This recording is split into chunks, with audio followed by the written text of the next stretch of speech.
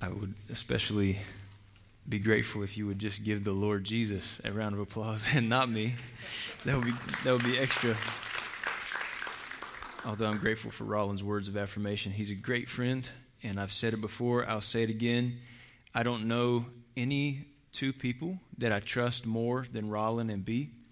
And Rollin, if you've not been here before, is a good man. His wife is a good woman. I've watched them for 20 years of friendship and seen how they live privately, financially, morally, sexually pure before they were married, devout, humble, truth-telling people who just do their best to honor God and other people. And Rollin did not grow up in a Christian household necessarily, but I didn't either. I kind of was exposed to church at least once a month.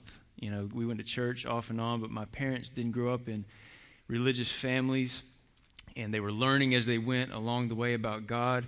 And both of us kind of came to a climactic moment our first year in college, along with about probably 15 other friends who were in our immediate friend circle, and really came to know and believe that, number one, God is real, He exists, and number two, that He sent this man Jesus into the world as the Word of God, the exact representation of God, and that Jesus shows us who God is. And He offered His life, and He died to pay for what He said are the sins of the whole world, and that all of the world, all the people in the earth, all of the nations, not just Jews, but all of the ethnicities of the world could be reconnected to God through this one person, Jesus. And that after He was killed, He was raised from the dead, seen by many people, touched. They ate with Him, ate fish with Him for more than a month. And then at a certain point in time, He ascended to heaven, where He waits until the right time in human history where He will come back to rescue and claim all people who wait for Him, all people who have hope in His forgiveness and in His conciliatory power to take us from where we are and reconnect us to our Creator. And that's the message that gripped my heart, that because I knew I needed forgiveness. I don't know if you were like me, but I had done a lot of wrong things. And I went into college thinking, I've got to change. I got to stop going out and drinking and doing stuff like this and messing around. And when I get to school, I made a vow to myself, I'm going to be different. But there's a problem with going to a new place, and that is that everywhere you go, you're there. And so I went to college and did all the same stuff, because you can't really change yourself. I got so many friends who try to stop cussing by putting $1 in a jar every time I'm going to stop. I'm going to stop doing this. I'm going to stop. But when the heat's really on and you're really mad and whatever, what you are on the inside comes out, right? And only God has the power to change a human heart. And this is the message of the good news, that He wants to. He's real and He loves us and He wants to. And what He longs for us to do, and His purpose for us is to be deeply connected in this man Jesus, that Jesus shows us what life is really about. He shows us what humanity is supposed to be. He is the last Adam, whereas the first Adam was put into the earth to manage and steward and connect with God, and he failed, and his wife failed. Jesus is called in the Bible the last Adam, the renewed humanity, the one who comes and always connects appropriately and adequately with his Father through prayer and humility, and does what God wants, and he lives just like you and I lived, in a human body with flesh and weakness, and he was hungry, and he had to eat, and he walked around the earth, and he suffered, and he was mistreated, misunderstood, lied about, lied to, struggled, and ultimately bled, and he died, and he went through all the same stuff that we went through, and he knows you, and he knows me. And what the New Testament calls us to now is to be deeply rooted in this man. Not in a philosophy, not in a moral system, but in a person, and to have a relationship. And so today we want to pick up on this idea, or I want to say to you this theme, that your root determines your fruit. Hidden things in your life, the hidden relationship that you build, and the things you do in secret and in private, and the places where you put your confidence and where you spend your personal quality time in private and secret, will determine the kind of productivity that comes out of you in the long run, or the course of decades, or whether you have a week to live and none of us know the day we'll die, or 40 or 50 or 60 more years. Your root determines your fruit. And we're going to take this morning from the letter that Paul wrote to the church in Colossae. The letter is called Colossians. If you're not familiar with the Bible, it's one of a number of letters that make up what we call the New Testament. The New Testament is 4 biographical accounts of Jesus: Matthew, Mark, Luke, and John, a historical book called Acts, and then a bunch of letters that people wrote to different believing communities to say, this is who God is, and this is how we should live in light of Him. And we're going to read Colossians. We'll start with chapter 2, verses 6 and 7. To read the point, we're going to begin with the end in mind. Stephen Covey, a Mormon, who I don't always quote Mormons, but he wrote a book called 7 Habits of Highly Effective People. And one of them was, highly effective people begin with the end in mind. And so where we want to go today is talk about our roots. So let's read this, and then we're going to back up to the beginning of the letter and read through what Paul says to build up to this instruction.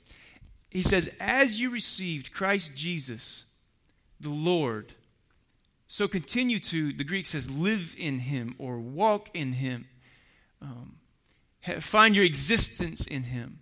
He says, rooted and built up in Him and established in the faith, just as you were taught, abounding in thanksgiving.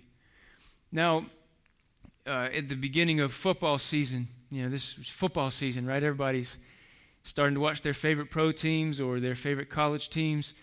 A long time ago, Vince Lombardi, one of the famous coaches for the Green Bay Packers, would take professional football players and hold up a football in front of them and say, this gentleman is a football. And from that statement, he would begin to rebuild their fundamental understanding of what it takes to be a football player. I played football in high school. My dad was a football coach. Through college, I played football. And every year, at the beginning of the year in camp, we would always relearn how to get in a three-point stance. We would always learn, if you're a receiver, how to hold your hands when you catch the football. You can't outgrow, whether in basketball or football or any sport or piano or tennis, the same old boring strokes. The same fundamental disciplines or elementary teachings that make you great. Everybody loves a big dunk, but big dunks don't win championships, right? And coaches who know how to coach stress the fundamentals of the elementary things. When you build buildings, they talk about, some of my friends talked about being in Guam during a big earthquake. It was a 9.0 on the Richter scale that shook the island of Guam, and buildings fell down. In the building they were in, this hotel, they were sleeping in a room, 911. And all this building started shaking, and they're like, oh, God, what is happening? The whole earth was shaking. Things were falling. But the building that they were in was built well. It had a proper foundation that was dug really deep into the ground. And it was properly engineered to be adequately standing in the middle of a shaking like that. And so what you see in the Bible is these metaphors of buildings and foundations and roots and secret things that people don't see. And just like in sports, agriculture, building, or any other area of our life, we know that down at the bottom, down at the base, is what really matters. It's not the flash or the makeup or the things that you see on the external that ultimately matters. It's the things that are down at the bottom. And Paul in this letter is going to encourage these people to live in Jesus and be rooted in Him. Now, this is the first instruction that he gives in the letter. Before this, he gives explanations. And I want to go back and read sort of verse by verse. This will take us 25 minutes or so to read through this passage and expound on maybe 6 or 7 things that we see here. We're going to see the presence of God. He's going to talk about prayer, the possibility of a productive life, the person of Jesus, the people of God, and then he starts with his practical instructions. So let's read Colossians 1:1. Paul, an apostle of Christ Jesus, by the will of God, and Timothy, our brother, to the saints and faithful brothers in Christ at Colossae, grace to you and peace from God the Father. The first thing that we see as he opens up his letter is he says, I'm an apostle. That means essentially a representative or a delegate. We had a friend who was over in Greece recently, a few years ago, who was reading the newspaper, and he saw for a pizza company, they had an ad in the paper that said, Apostle Wanted. The Greek word for apostle just means an errand boy. It means somebody who's going out on behalf of someone else to do some task. So when you hear people who are talking about being an apostle, they're not saying that there's something great.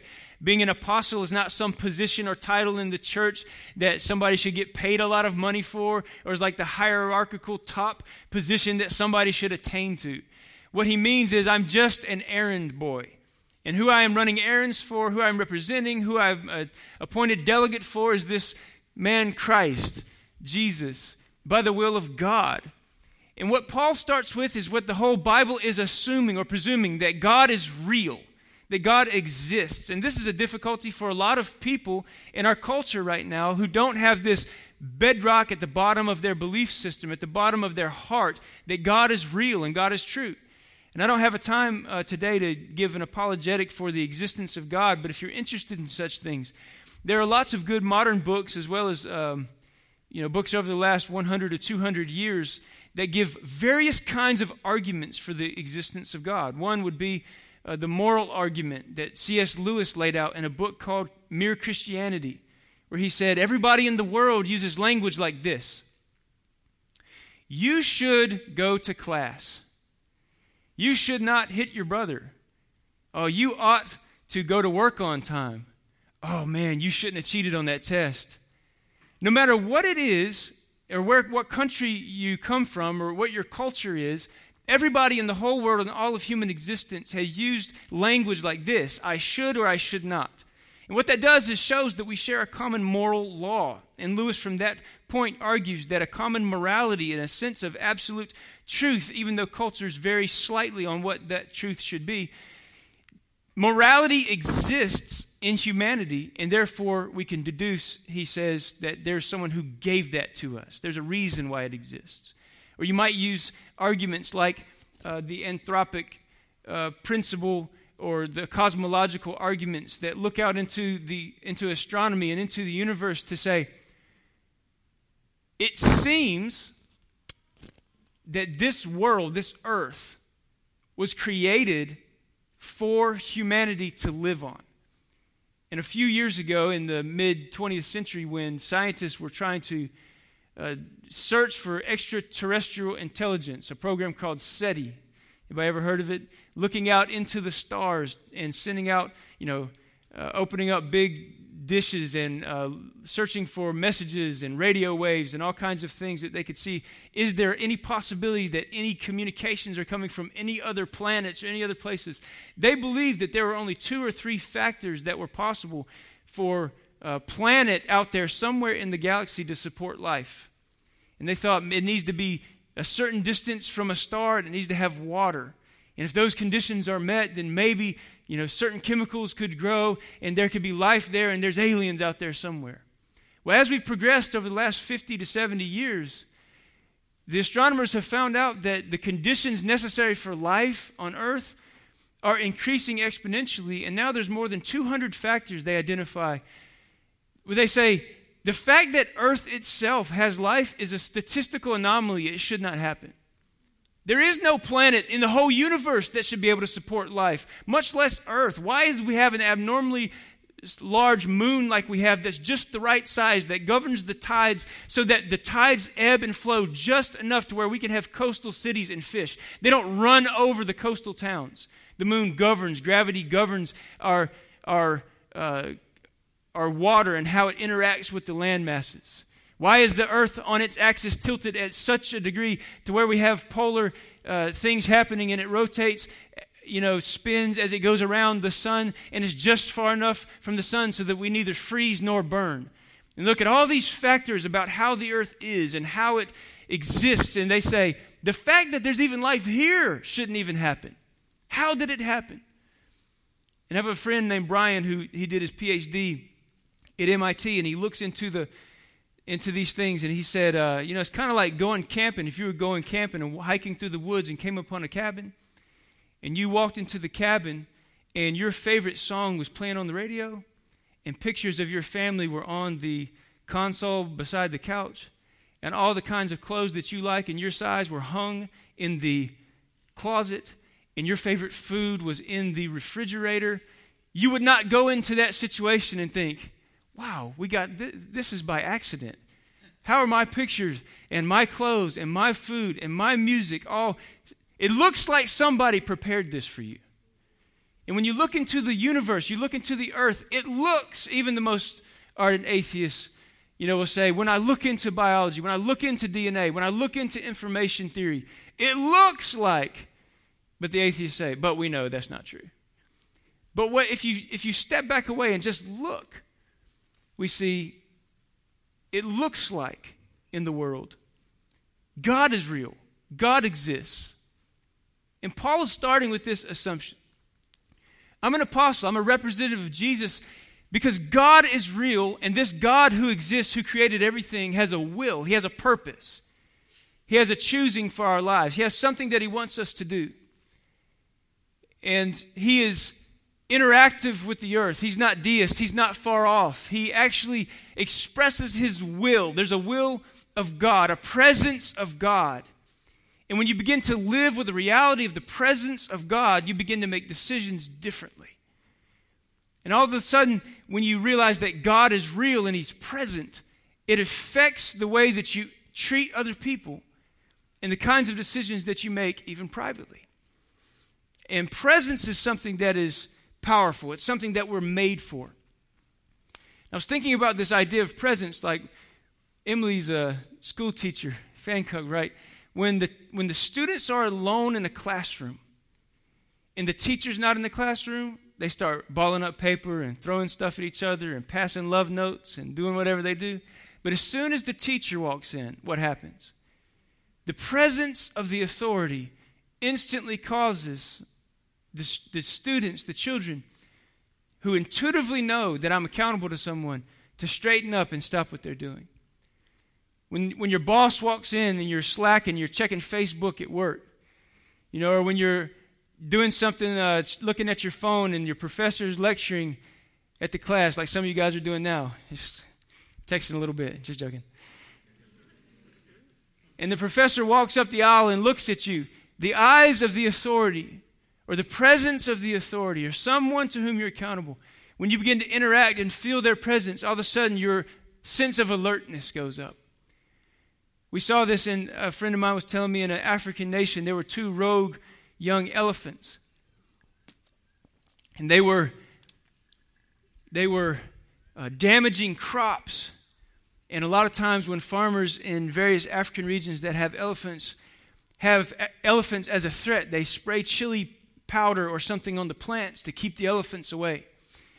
And they couldn't figure out how to control these elephants.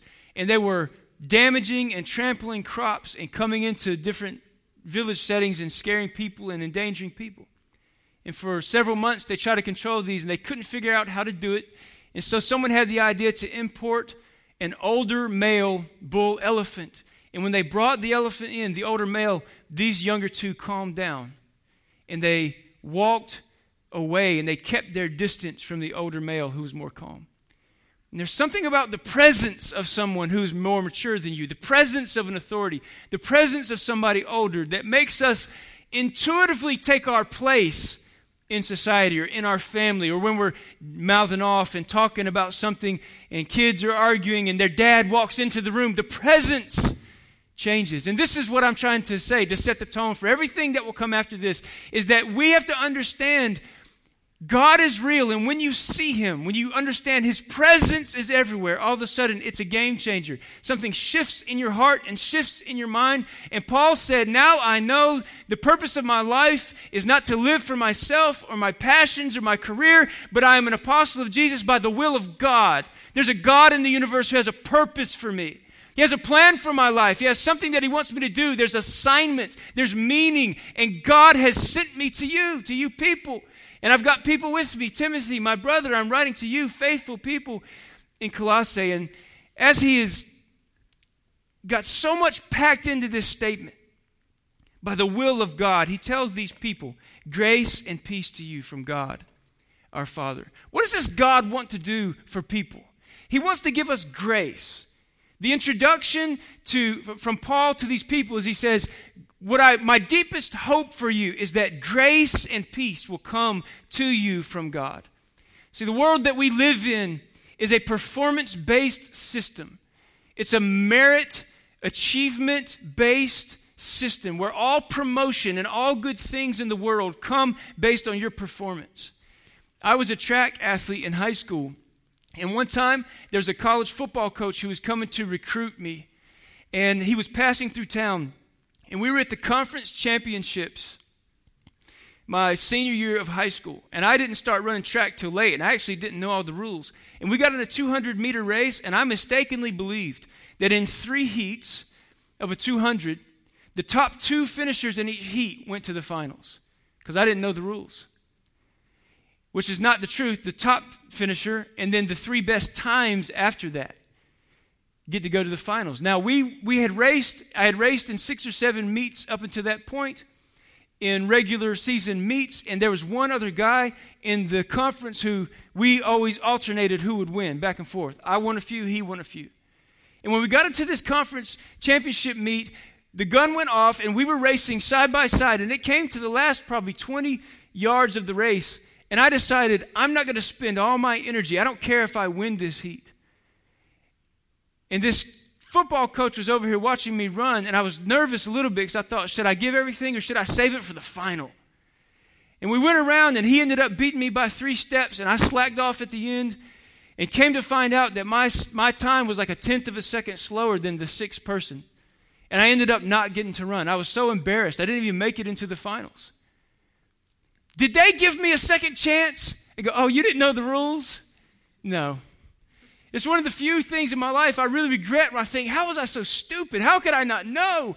But in the world, in sports, and in all kinds of things, in business, you don't find people, unless their heart is full of grace, who treat you with graciousness and say, here's another chance. When you're in the military, I had another relative who was passed over for promotion. And in the Army or the Marines or the Navy, if you get passed over for promotion 3 times, if you don't qualify based on your performance for promotion, they politely ask you to leave. You get exited out of the military. When you're growing up in school, you get ranked based on what? Your kindness? Do you have a class rank that you boast about? I was number 3 in my class in high school. Based on what?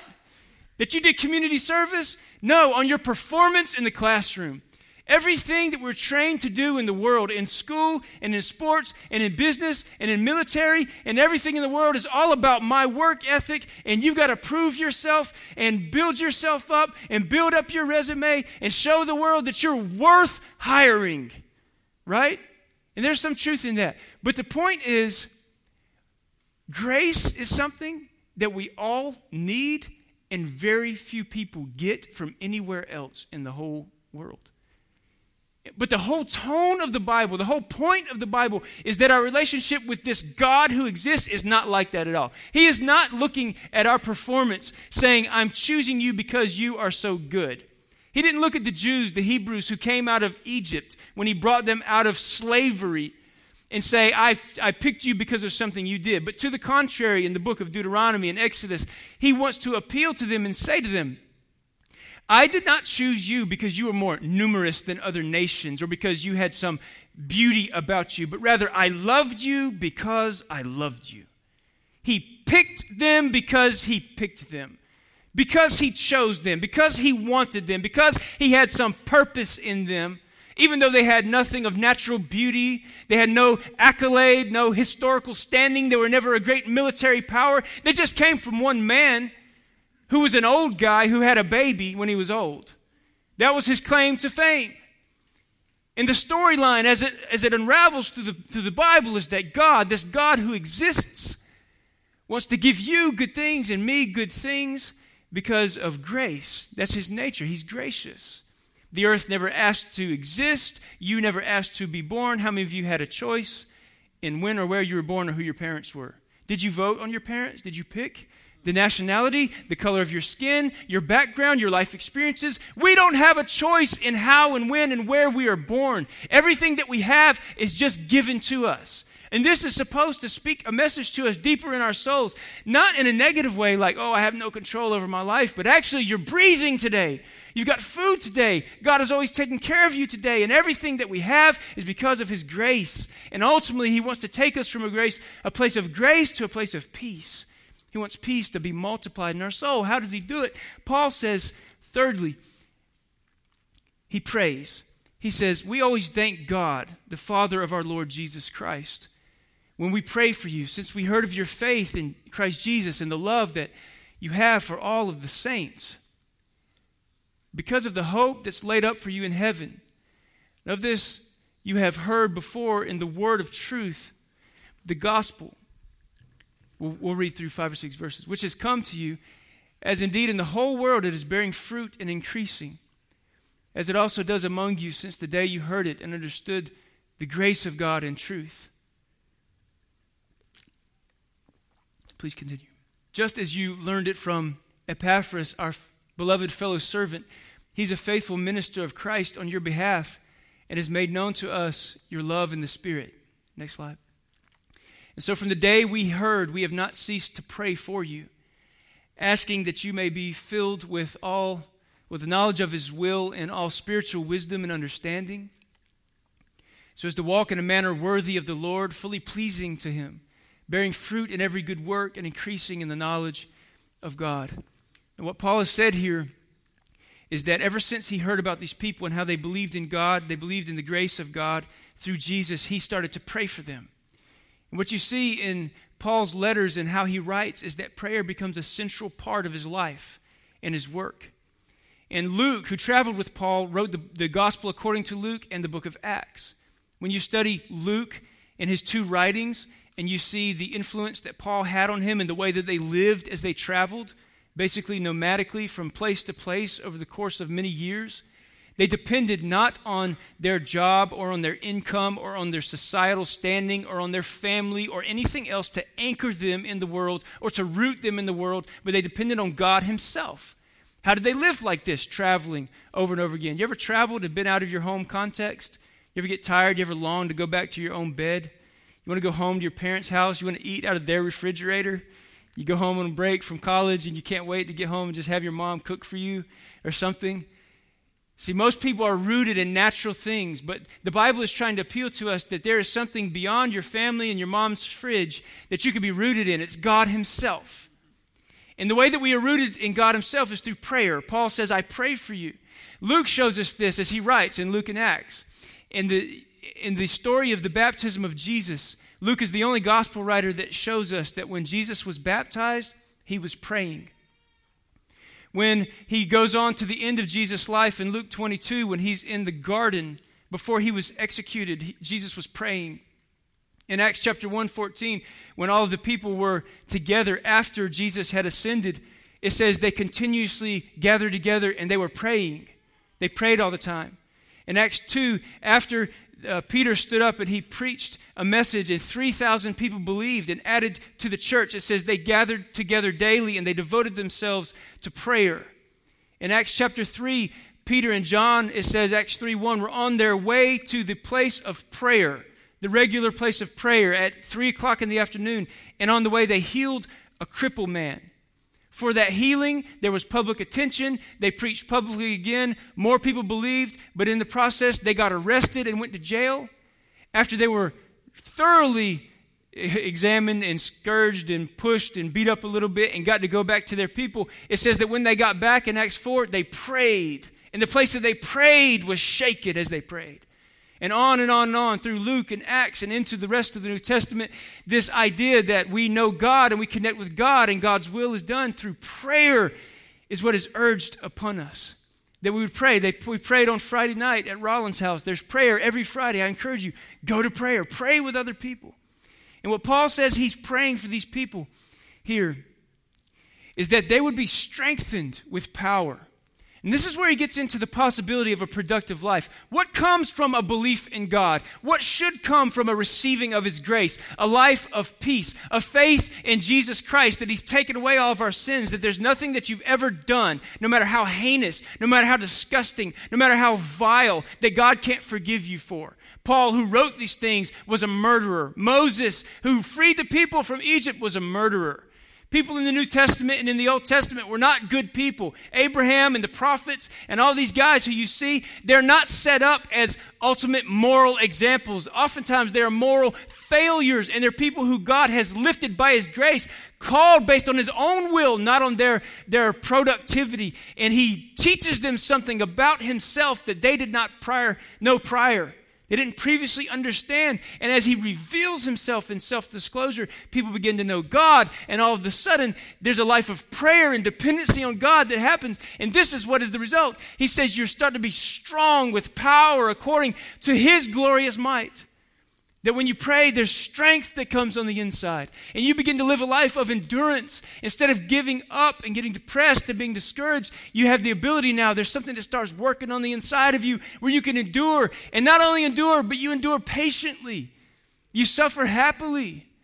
And not only just with patience, with joy, he says, as you give thanks to the Father. This happened to me when I got married. My wife and I knew each other for about 7 years, and we decided to go on a honeymoon to Cancun. And we got down there, and on the second day that we were there, I got sick. I drank the water or something. I got so sick, I thought, I'm going to die. I literally had the thought, I'm going to die. I've never felt like this before. I've been sick before, but this is different. This is something. Montezuma's revenge or whatever it was. I don't know. I was dying. My wife was like, what's wrong with you? I said, I don't know. You can just leave me to myself. And she was sitting down there thinking, my husband is sick and he doesn't want me to help him. I don't know what to do. And she starts believing a lie. He doesn't want to be around me. He doesn't want my help, and we're struggling. Then all of a sudden, I start getting better about a day later, and she's down there by the beach, and this guy says to her, hey, if you want to do any water sports, you should probably do them today. A storm is coming. I'm like, oh, what kind of storm? She says. Like a rainstorm, like a tropical storm. Anyway, 12 hours later, a Category 5 hurricane, similar to Harvey, smashes Cancun and leaves us stranded. We're sleeping on a floor like this for 10 days, stranded in Cancun. This is the introduction to my marriage. We finally are at an airport. We make our way somehow to an airport, this small airport where there's only 3 planes that can get in and out at a time. And we're there all day long, like 8 or 9 hours, and trying to figure out what are we going to do. And there's thousands of people who are trying to get back to America and other places. And somebody from the U.S. consulate walks by, and my wife hears her say something about a flight to Dallas, and she grabs me. She said something about a flight to Dallas. You go find her right now and ask her what she said. I said, okay, I'm on it. Excuse me, ma'am. We find out they're going to take a humanitarian flight with Air Mexicana, and they're going to put anybody who wants to get on it and just go to Dallas if you're an American citizen. So we got on it. It was kind of sketch, too. They were like, hey, just walk down that hallway and get on the plane. Just get on the plane. We were like, all right. No checking in, no passports, just get on the plane.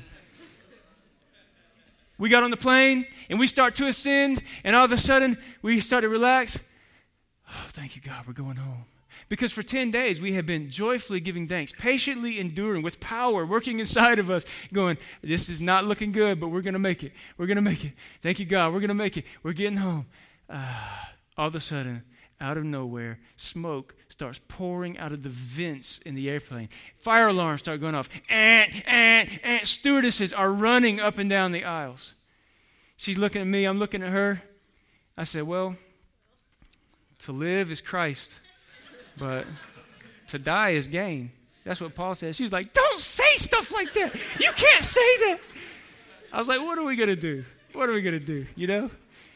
Then, 2 minutes later, it all stops. Everything calms down. This is your captain speaking. That was a routine air conditioning malfunction. All is well. I'm like, come on, man. I've flown 100 times. I've never seen that. There's nothing routine about that. But Paul is saying, look, what I'm praying for you, and he knew stuff like that and far worse. He was beaten with rods. Paul was lost at sea for a day and a night, shipwrecked. He floated in the open ocean. He was beaten with whips. He received, he said, the 40 lashes minus 1, the 39 lashes, which is the maximum penalty for flogging, multiple times for preaching the gospel. And he said, through all of it, it doesn't matter what happens to me circumstantially in life, when I live a life of prayer, believing that there's a presence of God. and I pray and I interact with God, I can joyfully give thanks to the Father because I am not trying to impress Him or accomplish something with my life based on my own merit. He has qualified me to share in the inheritance of the saints in light. And this becomes a metaphor for the whole Bible, is whether you are living in light in the presence of God or whether you're living in darkness. And He's going to show us here that these prayers and this possibility of a life filled with strength, a life that's filled with endurance, a life that is patient and joyful even in the midst of great difficulty, always saying thank you to God even when I cannot understand what's happening to me, even when I suffer, is rooted in the understanding of this person, Jesus. And this is where we'll start to close. He is, in verse 15, the image of the invisible God, the firstborn over all creation. Keep going. Jesus is, he says, by Him all things were created, in heaven and on earth, visible and invisible, whether thrones or dominions or rulers or authorities, all things were created through Jesus and for Jesus. And He is before all things. This is an interesting grammatical statement. Not He was before all things, but Jesus is before all things. This is the tone of the New Testament.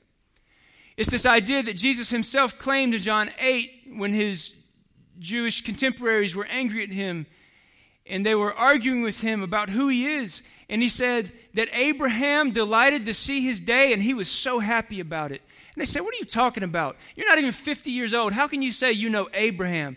He said, Abraham, I want to tell you something about Abraham. Before Abraham was ever born, I am. It says with that, they picked up stones to stone Him. What was He claiming? He was taking upon Himself the title that God showed Moses in the burning bush. Moses was saying, God, if I'm going to go to Pharaoh and I'm going to go to my brothers and tell them to come follow me out into the desert, who should I tell them is sending me? I'm looking at a fire in a bush. I don't even know you. He says, tell them I am sent you. I am what I am. I am. God is existence. God is eternal. God had no beginning. God has no end. God created time. God created matter. God is. He is existence. And Paul is trying to tell us in this description of Jesus, he says, Jesus is before all things. He is the image of the invisible God. He created all things. By Him and for Him all things exist, and in Him all things hold together. He is the head of the body, the church. He is the beginning. He is the firstborn from the dead, so that everything He might be preeminent. Or some translations say, so that He might have supremacy. It's not Jason Bourne. It's Jesus with the Bourne supremacy.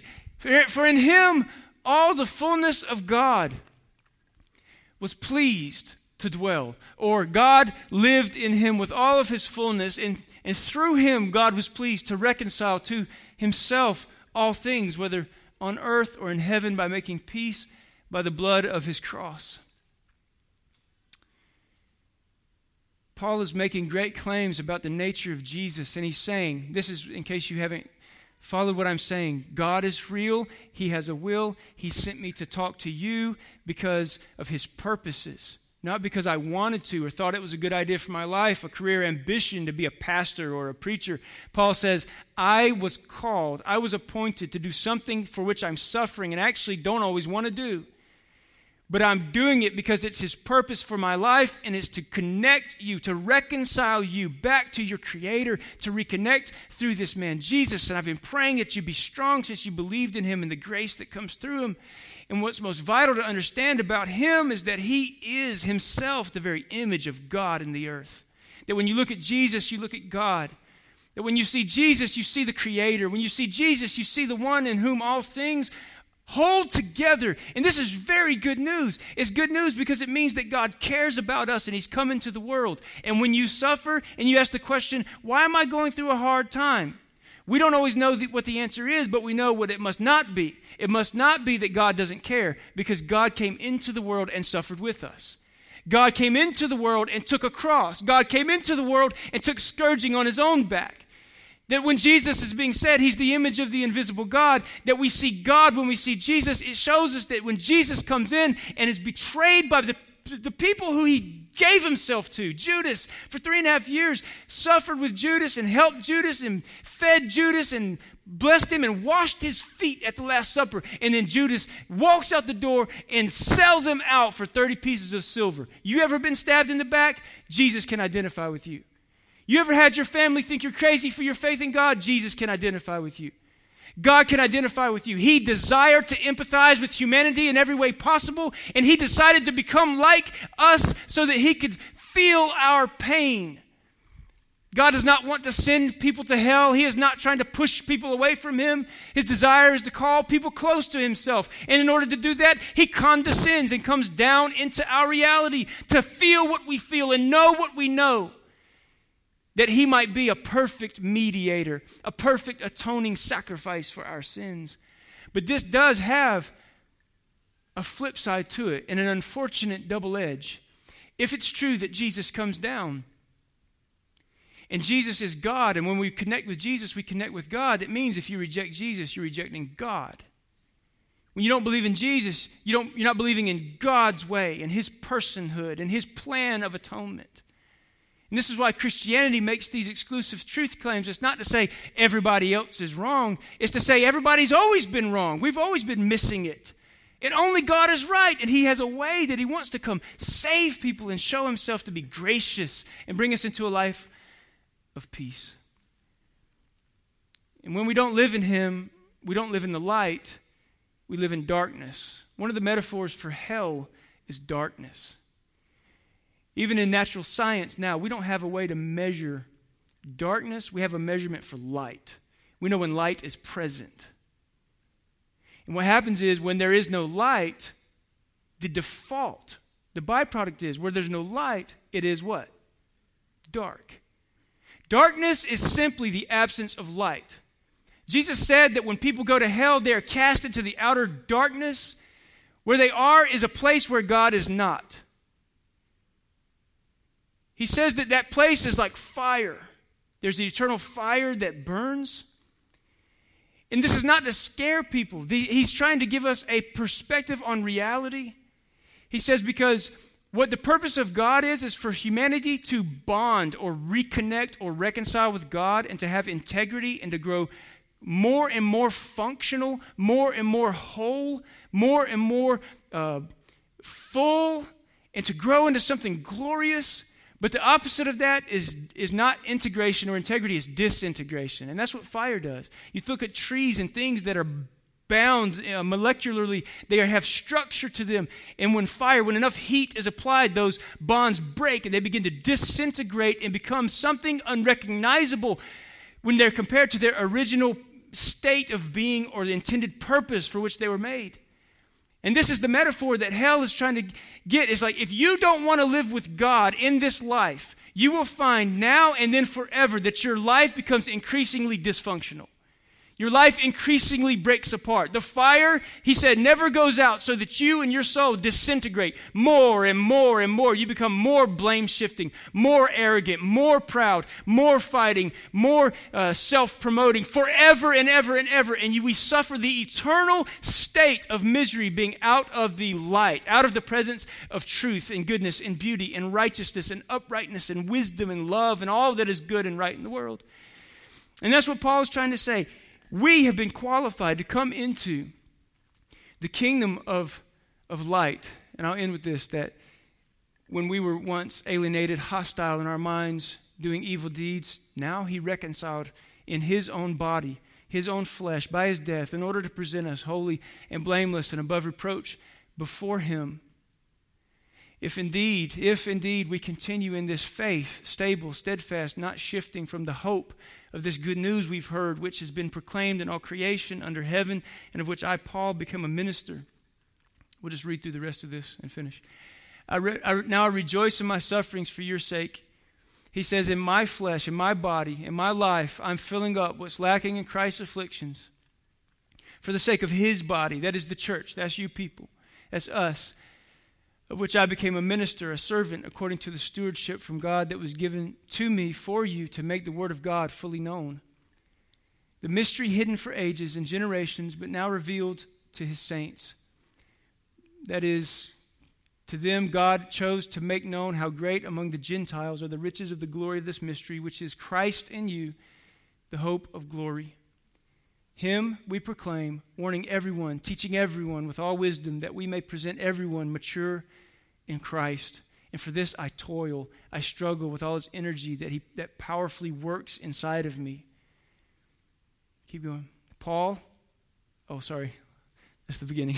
He ends up from there in 2:6 after he says, I'm laboring and I'm working. God's energy is working inside of me to teach and to preach and to call on people to be reconnected with God.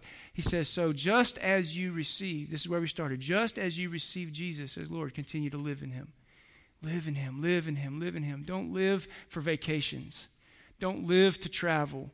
Don't live for the weekend. Don't live for Friday night. Don't live to go home and play video games. Don't live for all the things people are living for, but live for him. Live in him. Live rooted in him. Get to know him. Study him. Pray to him. Think about him. Ponder him. As we close, there are 3 practical instructions. We talked about the presence of God and how Paul prayed that for the possibility of a productive life that's rooted in this person, Jesus. And the reason that he's praying and working is for the people of God, and he gives these practical instructions. In the chapter 3:16, he says, let the word of Christ dwell in you richly. This basically can happen when you think about this story, when you take active time to think about this story at home and read the Bible.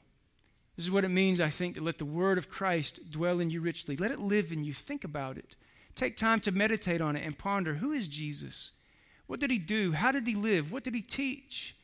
Let your mind think. Let it richly wash over your thinking and your soul and your heart. So the word should live in you. Number 2 there, verse 3:23, work. Whatever you do, he says, work heartily for the Lord, not for men. So when you're a school teacher or when you're studying or when you're lifting weights or when whatever you're doing, do it as for the Lord. Treat people as if they were Jesus himself. People who are crossing the street or when people don't treat you right, think about, how would Jesus do this? How should I give a best effort? How should I interact with these people as unto the Lord? What does it mean for me to work unto the Lord? So I'm letting the word of Jesus, this storyline of Jesus, live inside of me richly. And when I'm working, I'm thinking about how would I treat people and interact with people and do my work, no matter what it is, as if Jesus were in front of me. And finally, as I'm doing that, he says, wrestle in prayer. Chapter 4, verse 2, he tells us that we should be steadfast in prayer and be watchful in it with thanksgiving. And the man who first told them the story of Jesus, this is where he ends. His name was Epaphras. He told them the story of Jesus and called them to believe. He tells them, Epaphras, who's one of you, a servant of Jesus, greets you. He's always, in the Greek, wrestling on your behalf in his prayers so that you could be mature and confident, fully assured in all the will of God. Now here's what I'm saying today. God has a purpose for us. His purpose for us is that we would be rooted in a person, that we would get to know in deep relationship a person, Jesus. And just as you've first been exposed to Jesus or heard about Jesus, the Bible calls us to be rooted in Jesus. The reason we should be rooted is because he wants us to have fruit that comes out, productivity that comes out, kindness and gentleness and patience and self-control and a tender heart and believing the best about other people and forgiving people even when it's hard. And Jesus says, if you will obey my word, you will be like a person who digs down deep with a good foundation on bedrock and builds a house that cannot be shaken even when Hurricane Harvey smashes against it. That's the kind of life that God has for you to live. And Paul says you'll be fruitful, you'll be productive. And I'm praying for you, and Rollin is praying for you, and other people are praying for you, that you will have that kind of life as well. So I encourage you to do these 3 things as we close. Let the word live in you richly. Read your Bible. Mark out a time, half an hour every morning, and read your Bible. Just see what God will do. Work. When you go to work every day, when you go to class every day, think about, how could I interact with these people as if it was for Jesus? And finally, wrestle in prayer. Wrestle like Epaphras for other people. Do the work of God. Begin to pray for people. Make a list of people if you need to. And pray for them and think about them and start to say, what's good for them and what's in their best interest, and how can I serve them? And this is the way we'll be rooted in Christ and find ourselves living with God's purpose in mind. Roland?